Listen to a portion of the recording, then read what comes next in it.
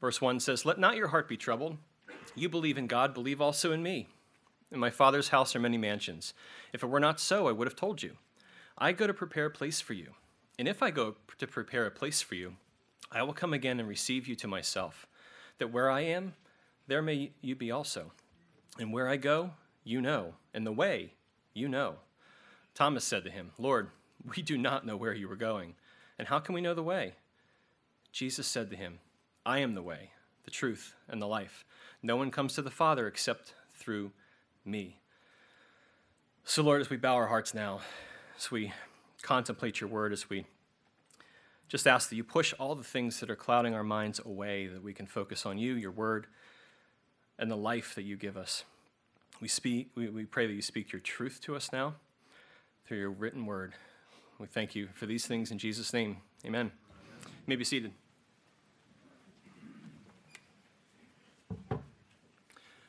More often than not, more often maybe than we might like to admit, circumstances in life will trouble us.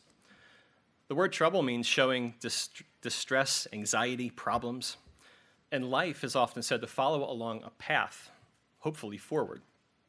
So during the course of life that we're on, while we're on earth, we're faced with how to think and how to respond to things that happen. Those decisions that we make constantly impact most of the quality of life that we live, some more than others. Said another way, it's like we're sailing our ship through life under a perpetual storm warning with a percent chance of stress and problems. Occasionally, fierce storms do develop and knock our thinking so far off course, we can't tell land from the horizon. To combat our stress, naturally, the world promotes the thrill of just spin the wheel, go to the casino, pull the lever, binge your TV shows, take a pill, abuse alcohol, and more. Yet, nothing ever satisfies our minds. Good. It's not supposed to. Sorry, world. We're marketed to death to make us feel like we can escape the challenges of the journey that we're on. The world relentlessly pushes a way to self-satisfaction, but it only masks any real peace and joy.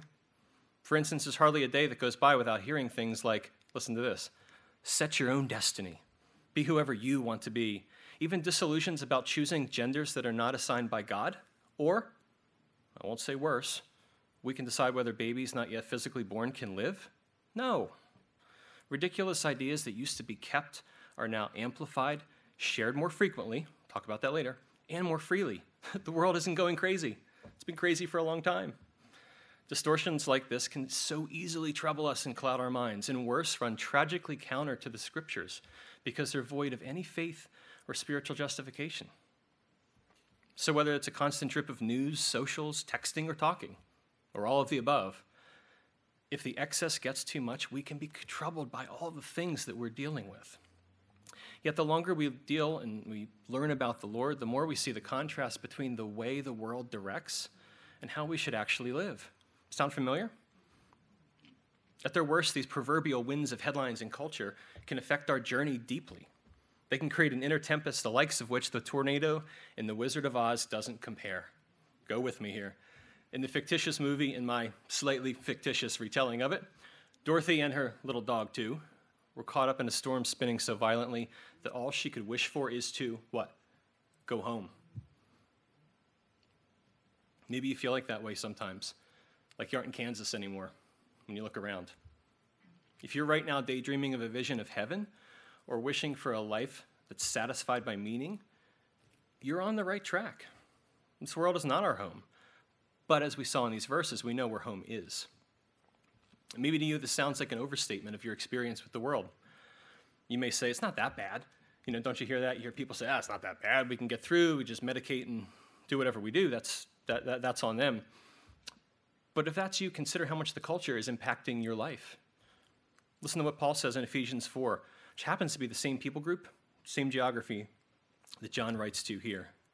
We won't be like immature children, tossed and blown about by every new wind of teaching, but we will not be influenced when people try to trick us with lies so clever that they sound like the truth. Isn't that what marketing can turn into at times? So why then do we routinely look to the world to tell us what to believe? We already have the truth. It's something that we can live in.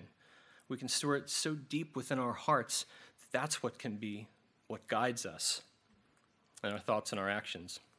There's a missionary named Leslie Newbegin who said, unless God's story controls our thinking, inevitably we will be swept into the story the world tells about itself. Then the more we look for truth in the world, we find its compass points to an ever-changing true north. Who has ever seen a compass? There's only one north. Why does it change? Why do we buy that? Why do we buy that story? So the word true, though, actually means a reality or actuality. So if we're interested in reality, we have to consider what's true. We have to consider gospel truth, which is Jesus himself.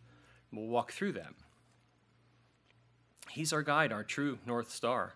He provides our direction that no matter what happens in the world that surprises us, scares us, or worse, just keeps us complacent, Jesus will never leave us in a storm. Never has. The songs have suggested today. He has a plan and a path that he wants you on. This whole topic reminded me of when I'm in the back for so long with music and musicians, I inevitably going to invoke a few songs. So the whole topic reminded me of a hymn by Fanny Crosby. It's 145 years old, but you know it.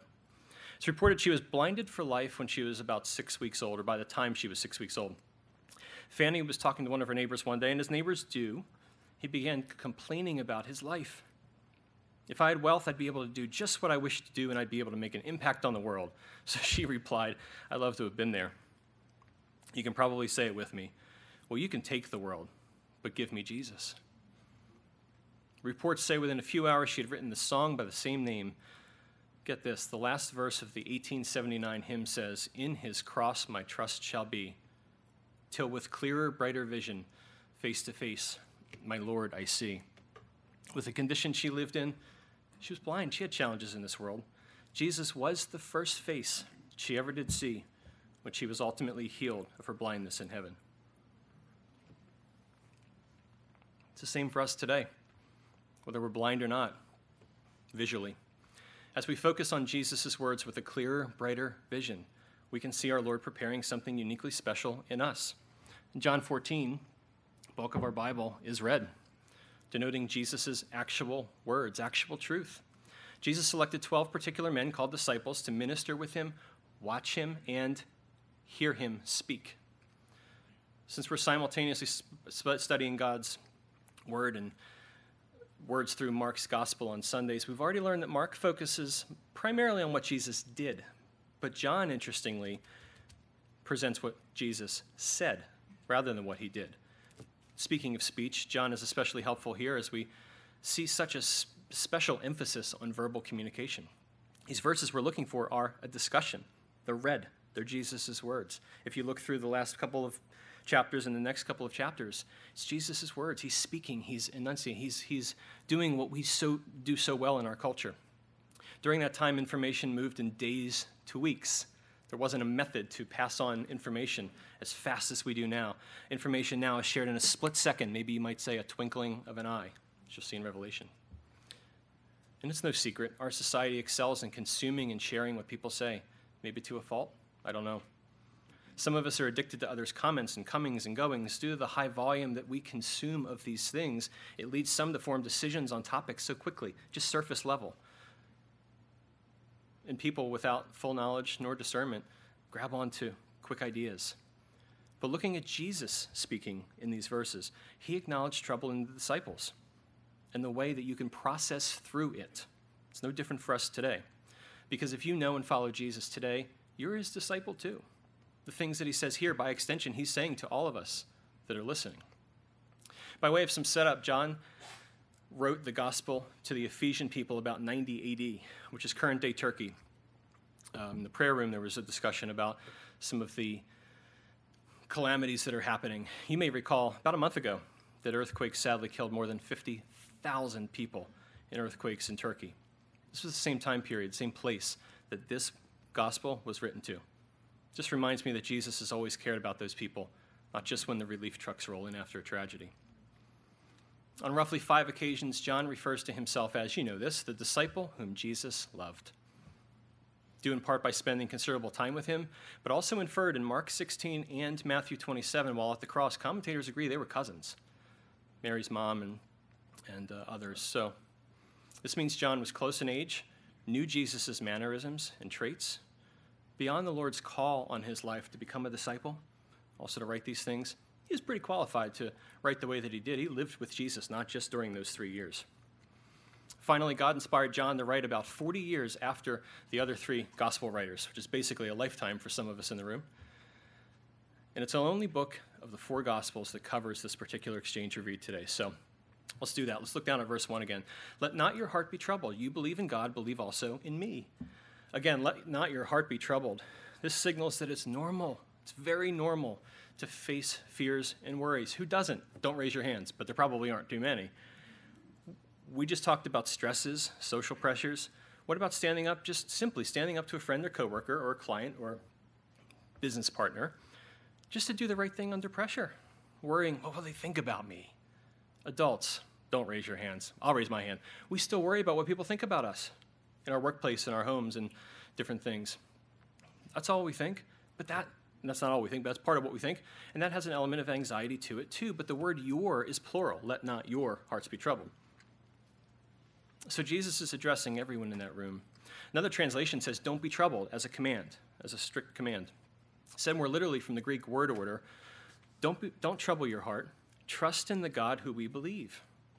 The comforting words here had a particular value in that context, and I'll argue that they'll still have a comfort in innumerable situations for us now. When you face trouble of any kind, small, medium, or large, you have a choice. In some cases, we can avoid it, right? We can see trouble coming. We can avoid an accident. We can maybe steer clear of something that we see is clear present danger. Or sometimes you just need to move through it. You can't avoid the accident. You're in it. Now what? How are you going to respond? Jesus here addresses that emotion directly in verse 1. And although I can't get into your minds, you can't get into my mind, we can't get into the minds of the disciples. But why were they troubled?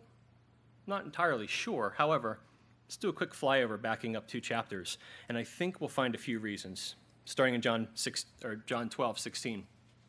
His disciples didn't realize at the time, but this thing that's going to happen next is a fulfillment of prophecy. This is the time when Jesus found a young donkey, rode it into Jerusalem during the Passover. But after Jesus entered into his glory, they remembered that these scriptures had come true before their eyes. In 12:23, Jesus shared a parable of the kernel of wheat that must die to produce a harvest of new lives.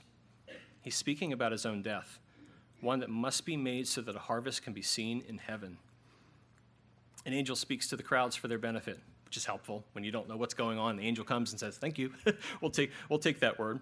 So an angel speaks to the crowds for their benefit, then a realization that Jesus is that kernel of wheat who must die in order to bring honor to the Father.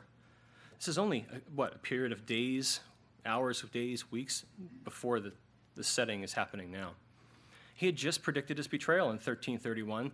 Now Jesus was in great anguish of spirit, and he exclaimed, the truth is, one of you will betray me. But they didn't know why. They didn't know how. They didn't know who it was going to be.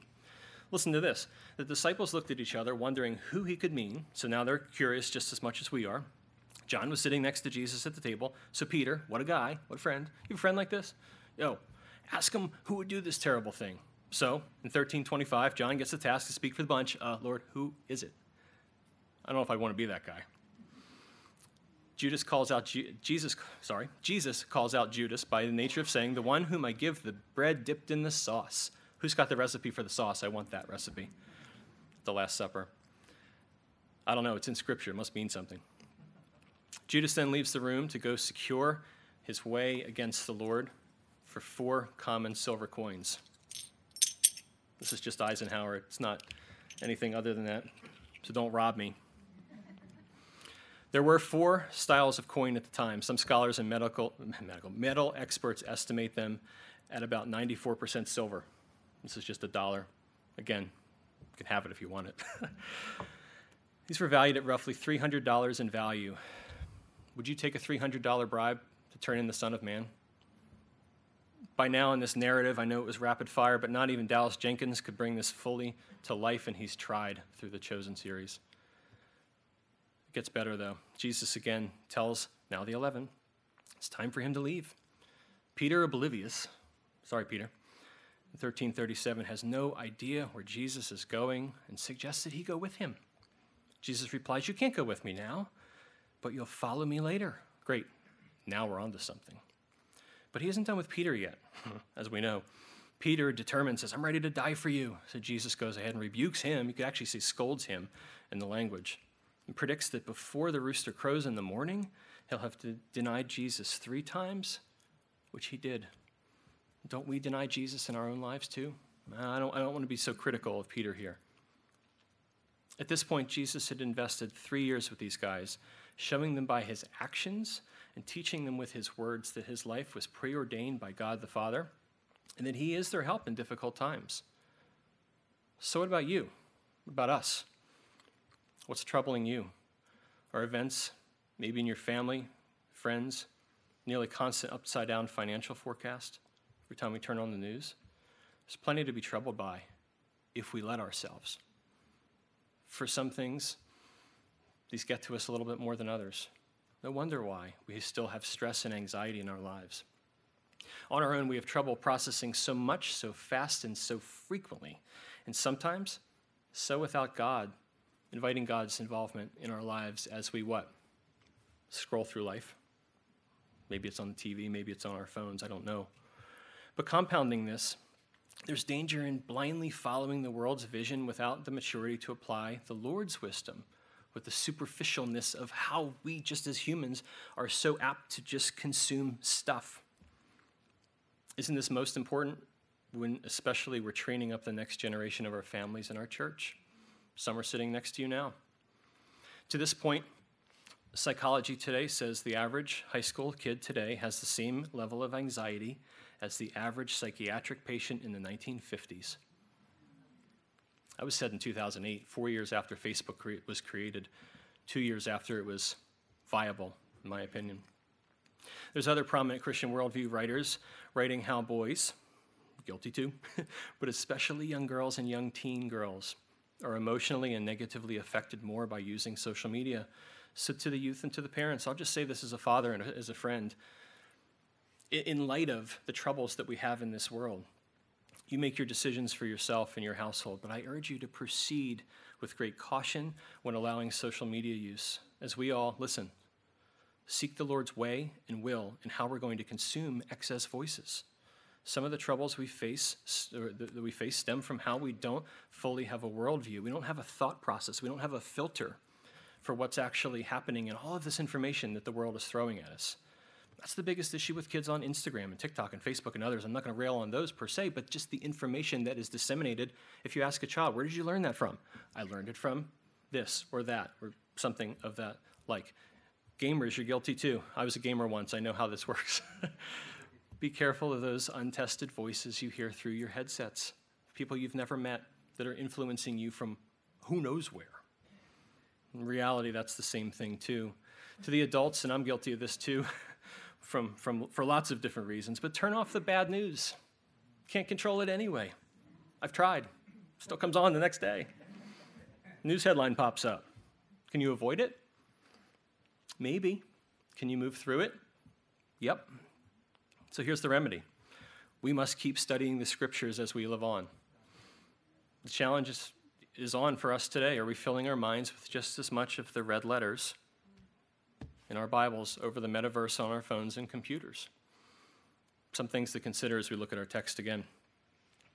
Here the disciples are with Jesus. They're next to him. In some accounts, they're leaning on him. They're physically present. You can't get much closer than that. But they're struggling. They're struggling, and they're right next to him. They can touch him. The winds and waves of life still scared them. Each guy could have had a million thoughts racing, all coming from different perspectives. We talked about that in terms of why are they really struggling? Because they were present, and even though they were present, these experiences with Jesus were strong because they were distracted maybe with job and life and family. But did they also have the talking heads on TV and constant messages on their screens? No, they had enough to deal with just ordinary everyday life. Don't we feel like that sometimes when so much hits us at once? It's hard to focus on what's important. What are the big things that if all else fails, have to happen, have to be of utmost importance? When tough times dilute our attention, we can definitely relate to having problems. But don't forget, the disciples were with Jesus, but Jesus never left them.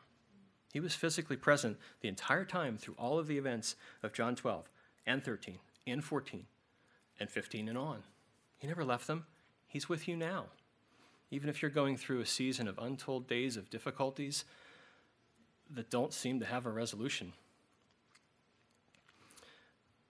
At least I believe now that we're through the trouble part, here's some relief after the day or so or weeks or so that Jesus just had through what we looked at. But I love how this verse ends with some straightforward good news. And here it is, second half of verse 1. You believe in God, believe also in me. It's like a deep breath and after a rapid fire series of events, none of them great. If you look through, there wasn't much good news there. So how do you respond when you hear unsettling news? Do you default to silence? Just would rather be by yourself, would rather be quiet? Or do you start asking questions? Are you the one that puts up your friend asking ridiculous things? Or are you the spokesperson for the group? Regardless of how you answer, you're in good company because the disciples represented both camps as we read in John 12 through 13. Jesus is saying here, trust me. And I'm going to emphasize, trust me, listen to me. Anyone with kids has said this. Why do we say it? Trust me. Maybe because we believe we hold an authority in their lives? I hope we do. We provided food and home and supplies and advice and all this stuff. They seem to keep growing out of clothes. They eat more. You feed them. They eat more again. And they eat more and more. But our desire, I think, if we're all honest, is our desire, not our reality, but our desire is that they've never gone hungry or empty, even when there's been a financial struggle. And we've all had those. On days when they may come home from school broken about what some meanie said in school or work or online. For parents and grandparents, guardians, are you there to hear their troubles? Jesus is saying, believe in me when you're troubled. I'm here. I'll listen. And he's our example with how we handle others that have troubles. Jesus gives the commandment, don't be troubled. Then gives a way to obey it right away. Can't say in life there's no instant gratification. Here we go. When he says, believe in me, some 70 times in the gospel, Jesus refers to himself as the Son of Man. Seems to be his go-to way of describing himself. For example, Matthew 20:28 says, just as the Son of Man did not come to be served, but to serve and to give his life for a ransom for many. We saw this account in Matthew 20 when Jesus was washing the disciples' feet. There's a direct connection made here in this verse too, in that Jesus and God the Father are one. Using Son of Man, he's making the distinction that Jesus is God, connected in union with God the Father and all the Jewish forefathers that they already knew and worshipped. They knew who God the Father was. Maybe you feel like you can't entirely relate to the disciples. We aren't all fishermen, tax collectors, or carpenters. Although I've spoken to at least one of each of you today, I know you're in the room. Just kind of fun, too, to know that the professions there were normal, regular people. They're people that we can be. They're people that we can emulate. And just like them, we feel trouble. We know hurt. We know what it feels like to take one blow after another. Sicknesses, diseases, pandemics. Who knew?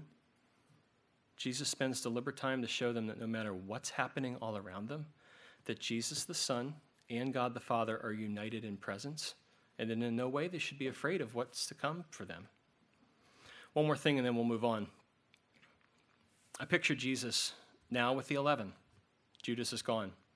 He just told Peter that he was going to have 3 future failures.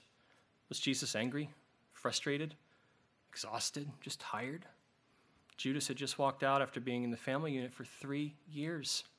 It wasn't just a quick in and out. He had been there. He had eaten with them. He handled the money. He was trusted. What that means for them at this time is that it meant that the final slide toward the cross had started, and he knew it. Disciples don't know it yet, but in a few chapters, Jesus ends up flipping the script. This is John 16:22. And this is when they start to realize that their sadness will be turned to joy. So you have sorrow now, but I will see you again, and then you will rejoice, and no one can rob you of that joy. Verse 2, in my Father's house are many mansions. If it were not so, I would have told you. I go to prepare a place for you. Jesus is pivoting the disciples at this point. And only like he can, he plainly points to heaven. Right after, don't be troubled, trust God and trust me, he tells them why. Emphasizing my Father's house, he tells them the location and significance of where he's going because they keep asking, can we go with you? Are we there yet? He keeps saying, no, not yet, hold on. They still have no idea what's happening, though. They almost ask as if it's a place nearby. Like, Jesus, where are you going? You going down the street? Going to Wawa? Starbucks? Can I come? Can I use your card? No? Okay. Sorry, that's where my mind went. They feel like they don't almost talk like they can just travel with him, just get in the proverbial vehicle and just go down the street. Like he's ever done that in the last 3 years that they've been with him. But I don't know. It's where our minds go. The downside to the disciples, though, truly, at this point, is that they've never celebrated Easter. No idea what the resurrection's like. They hear he must go away, but they've never seen the other side of that resurrection when Jesus takes his rightful place back in heaven, from whence he came. He's been there. He knows heaven. Mansions, though, you read mansions and your mind automatically starts decorating it and choosing the paint colors and the shutters. But the word mansions actually better translates dwelling places, like maybe how you would refer to where you live as a home, not just a house, a condo, or the place you stay. It's the same word meaning in Ezekiel 43:7, where God says, I will live here forever among the people of Israel. Talks about a life, talks about living. It doesn't just talk about the structure necessarily. So it's not so much about, sorry to break into your thought process here, but it's not about us necessarily getting our 12,000 square foot chalet on 40 acres with a butler. Jesus isn't talking just about lodging. He's referring, or just referring to the property, but he signifies a sense of permanence with completeness, with ample provision. He's got everything under control. In heaven, there's nothing missing. That's why he wants them there, and he wants you there too, ultimately in heaven. He's emphasizing that there's room for you, and you, and you, and all y'all. You can all come. You don't need to get on some craft builder's 3-year-long wait list to start building. There's no permits, there's no fees, no running back and forth to the construction office, as nice as those people are. You don't need reservations like on Airbnb because there's limited inventory and you must act now. You do need a reservation, though. You do need a reservation with your name on it.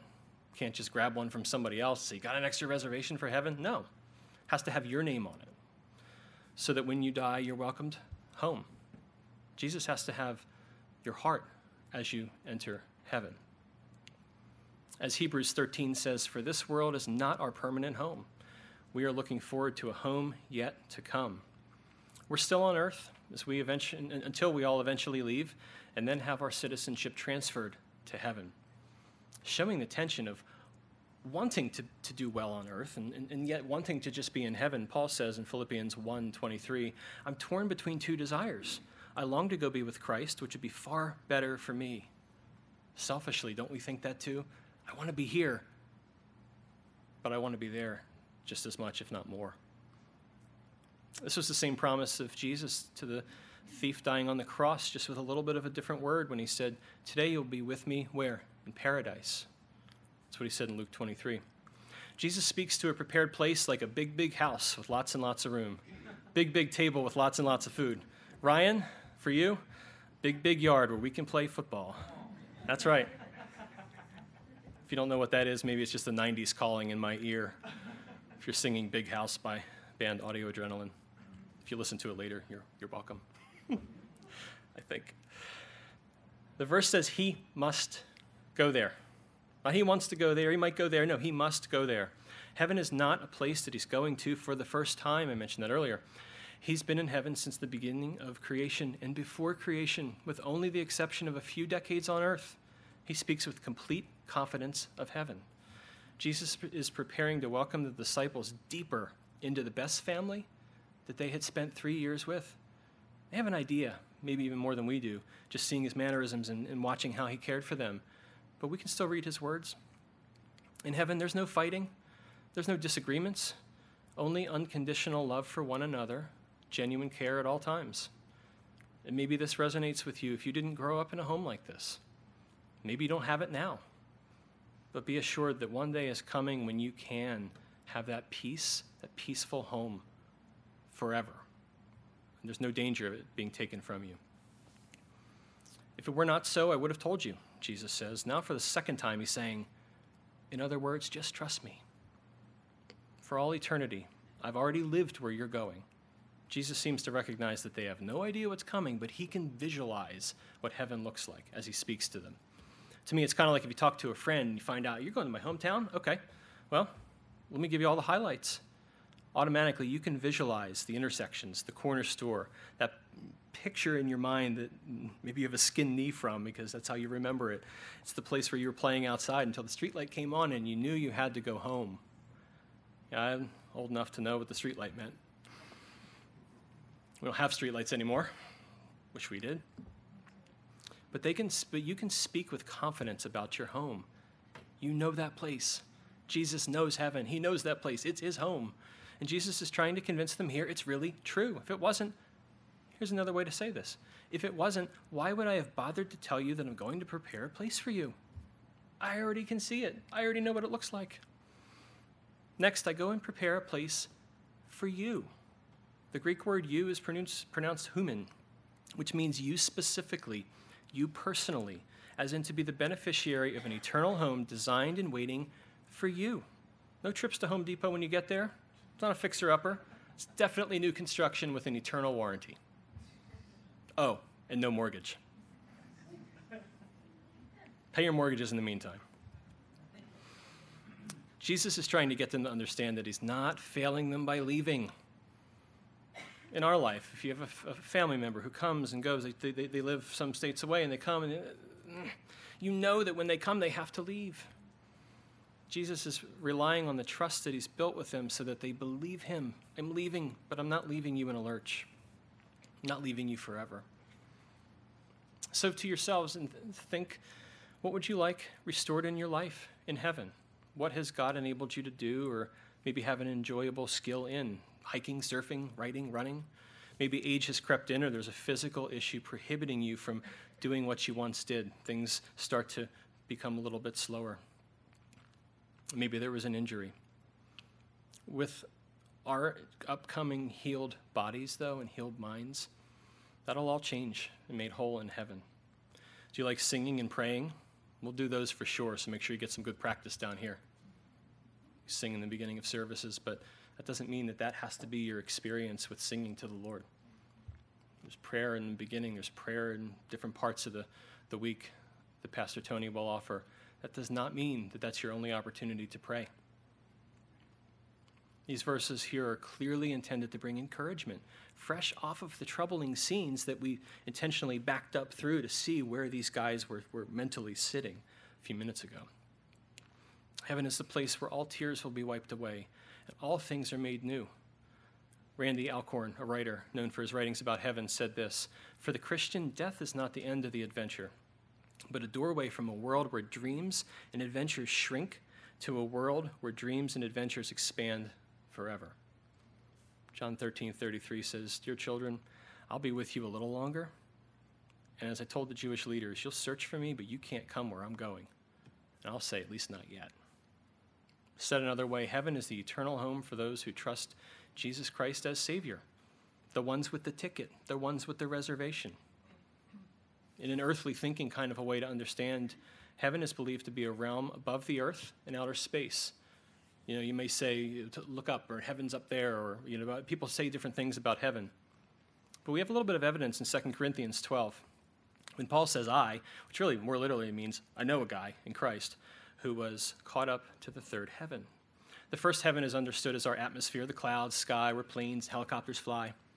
Second level is outer space with stars, planets, Starlink satellites. See those now flying around the sky. Rocket ships, asteroids, it's the second level. Then the third heaven is the dwelling place of God.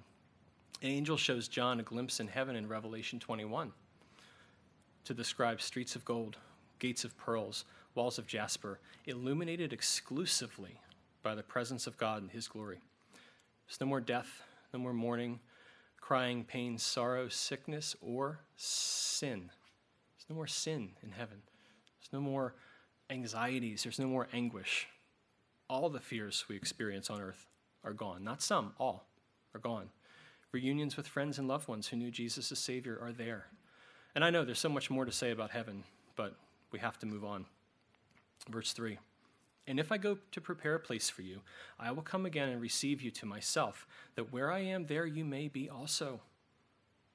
We've already talked about this, but Jesus can't come again unless or until he, what? Leaves. He's got to go. He's got to leave these guys. Obviously, this requires the disciples to trust with a willingness to believe that Jesus was telling them the truth. Writer Philip Yancey said, saints become saints by somehow hanging on to the stubborn conviction that things are not as they appear, and that the unseen world is as solid and trustworthy as the visible world around us. God deserves trust even when it looks like the world is caving in. There's a reference here to the rapture too, the time when Jesus comes back for all of his believers on earth. Some will die first, and that's hard. But in 1 Thessalonians 4:17, we who are still alive and remain on the earth will be caught up in the clouds to meet the Lord in the air. Meets us halfway almost between the heavens. Something I think that we can see. We'll be able to see him coming. And then we'll be with the Lord forever. Jesus coming in the clouds to snatch us as heavens. Up to heaven is God's gracious, loving escape from the pure evil that will be unleashed on those who are left behind. That's the downside of not following the Lord. Major downside. We aren't guaranteed our next breath nor any future time frame on this planet before he could do this. So it's important that we get to know him now. Moving to verse 4. And where I go, you know. In the way, you know. Thomas did not know where Jesus was going. But the word know is in the perfect tense, meaning to understand how to. Jesus is saying, you guys know how. You know how this thing is going to play out. Maybe you just don't realize it yet. It's like how you may understand or innately know how to accomplish a certain task or naturally work through a certain process. Here, you knowing a skill or thing is seen as favorable and came from learning during training or experience. I don't do electrical work. Don't ask. I don't do it. But people I would hire, I hope, have the ability to diagnose and fix things. Why? Because they know their craft. They've studied it by experience or knowledge. They know their craft completely. So the things we know, do we always do what we know is right or apply what we know is appropriate in circumstances and situations? I'm not talking about electrical work. I'm talking about how we relate to others, how we respond to others, or how we react in some cases. In John 13:17 says, if you know these things, blessed are you if you do them. So you may conceptually know how to do electrical work, do your own taxes, fix your own car. I'll do any of those things. Maybe I could, maybe I should. But there comes a time when you consider whether you're going to test that knowledge. You want to test fixing your car? See what happens if you really don't have the knowledge you think you do? You saw it on YouTube, you know a guy that says you can do it, maybe. But if you try, maybe let's just say you're not probably being a blessing in the situation. Just accumulating knowledge itself impresses some, but the greater challenge and ability to bless others proactively is putting into practice what we know. Heaven is the thing we know. It's a fact we must accept. The alternative is to a very real, very literal hell. Said plainly, we may know conceptually about heaven. We may have read about heaven. We may have read some of the books about heaven. We can conceptualize these ideas. But are we using that knowledge to make choices in our lives that lead us to living in a godly way? Knowledge is power, as they say. So how are we using it? Verse 5, let's deal with Thomas. Thomas said to him, Lord, we do not know where you are going, and how can we know the way? So Thomas basically throws a flag on the play, and he is completely honest by freely admitting his lack of understanding to Jesus. Thomas, poor guy, already known for doubting, got a bad rap already. He's quite literal in his approach. He didn't beat around the bush. He's like, Lord, I don't know what's going on here. He genuinely says, this is the New Living Translation, this is not my paraphrase. We have no idea where you were going, so how can we know the way? And quickly jumping ahead, we'll cover some of this in a minute, but this is what happens right after this exchange with Thomas. Jesus says in verse 6, I am the way, the truth, and the life. If you had really known me, you would know who my Father is. And here it is. From now on, you do know him and you have seen him.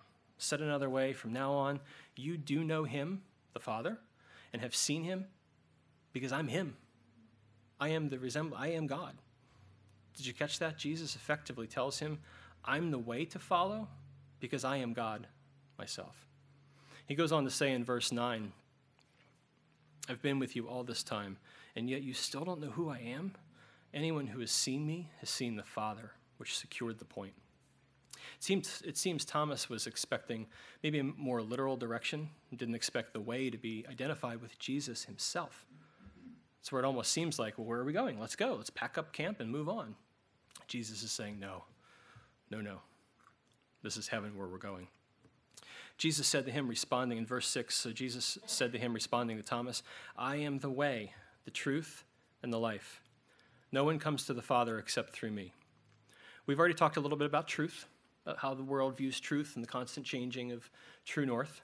We've talked about the way, and the way is through Jesus himself to the Father. But Zoe is the Greek word for life, which means a spiritual life. Jesus is saying, to the Father is where I'm going, and I am how you're going to get there. Then, that's when you'll truly live in heaven. Said another way, there's a way through this, and you'll follow me to your ultimate destination if you trust me. We have to trust him.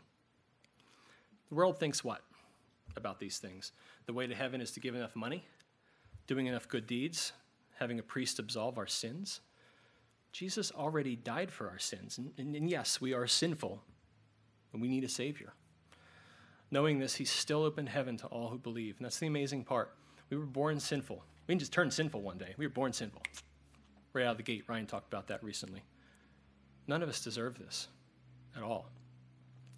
The way, though, as personalized in Jesus, was an experience of suffering, which he had not yet done in these verses.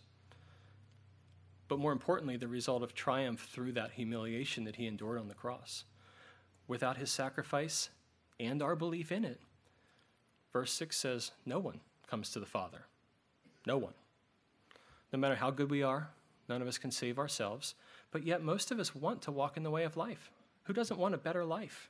Who doesn't want to live in a way that brings absolute satisfaction and fulfillment? I don't think there's anyone that doesn't. So Hebrews 10 says, therefore we have confidence to enter the most holy place, which from Old Testament days we can't do on our own, by the blood of Jesus himself. By his death, by Jesus' death, Jesus opened a new and life-giving way through the curtain into the most holy place, where ordinarily a priest would have had to have gone for us, but no longer with Jesus. And since we have a great high priest, who is Jesus himself, who rules over God's house, let us go right into the presence of God with sincere hearts, fully trusting him. There's no barrier anymore like there used to be. There's no sacrifice that we have to bring anymore, except a life of sacrifice ourselves. The disciples already knew this, but in John 10, verse 9, Jesus says, I am the gate. Whoever enters through me will be saved. They will come in and go out and find pasture. It's already a couple chapters before. Then just like the place where we started, maybe in your life you've experienced some bad or unsettling, troubling things, as the verse says. We all respond differently based on times of stress and problems. If we're honest too, most of us want our own way. We know this in kids. They're just louder about it. Some adults are, I guess, too.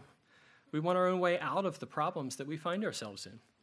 We want to think what is right or should be. Should is the S word in our house. We don't say should, because should turns badly sometimes.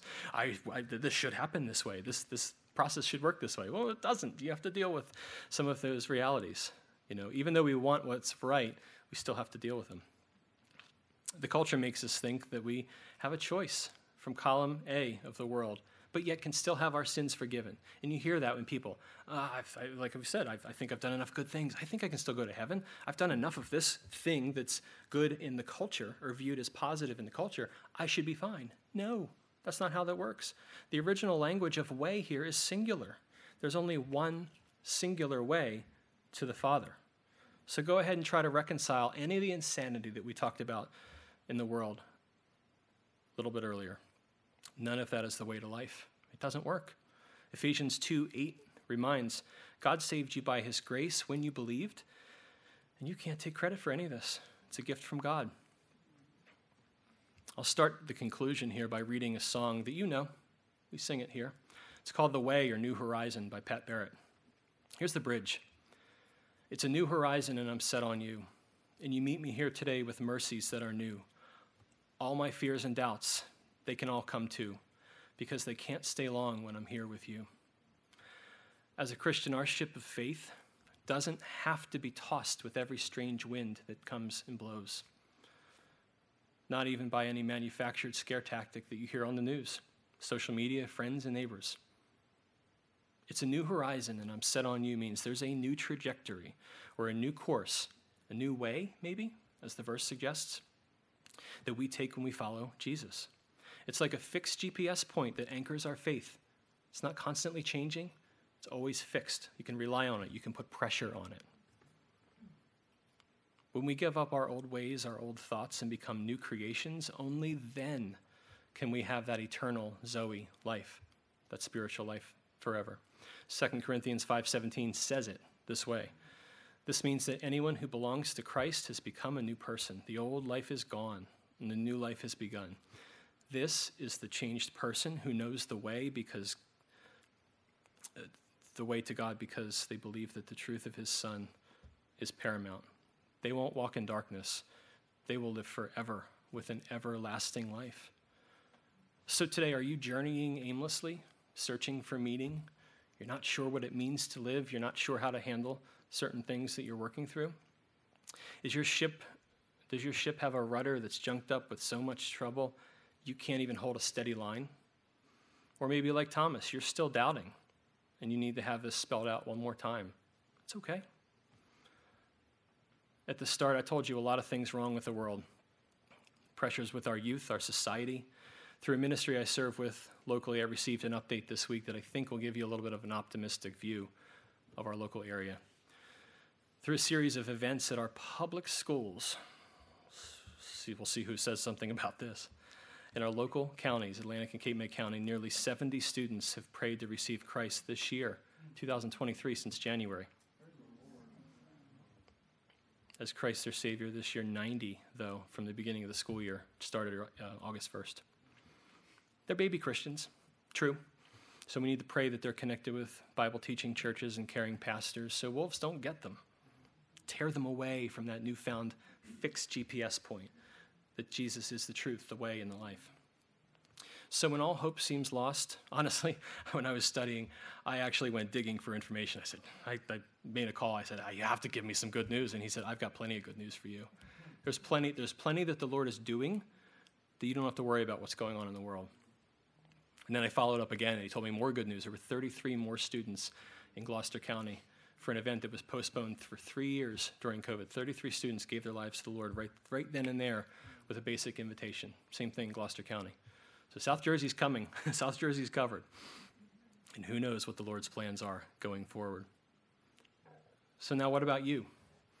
If you haven't decided to stop going your own way and trust that Jesus is the way and make him your way, or you haven't accepted that he's the truth that you've been looking for, the Bible says today is the acceptable time of salvation.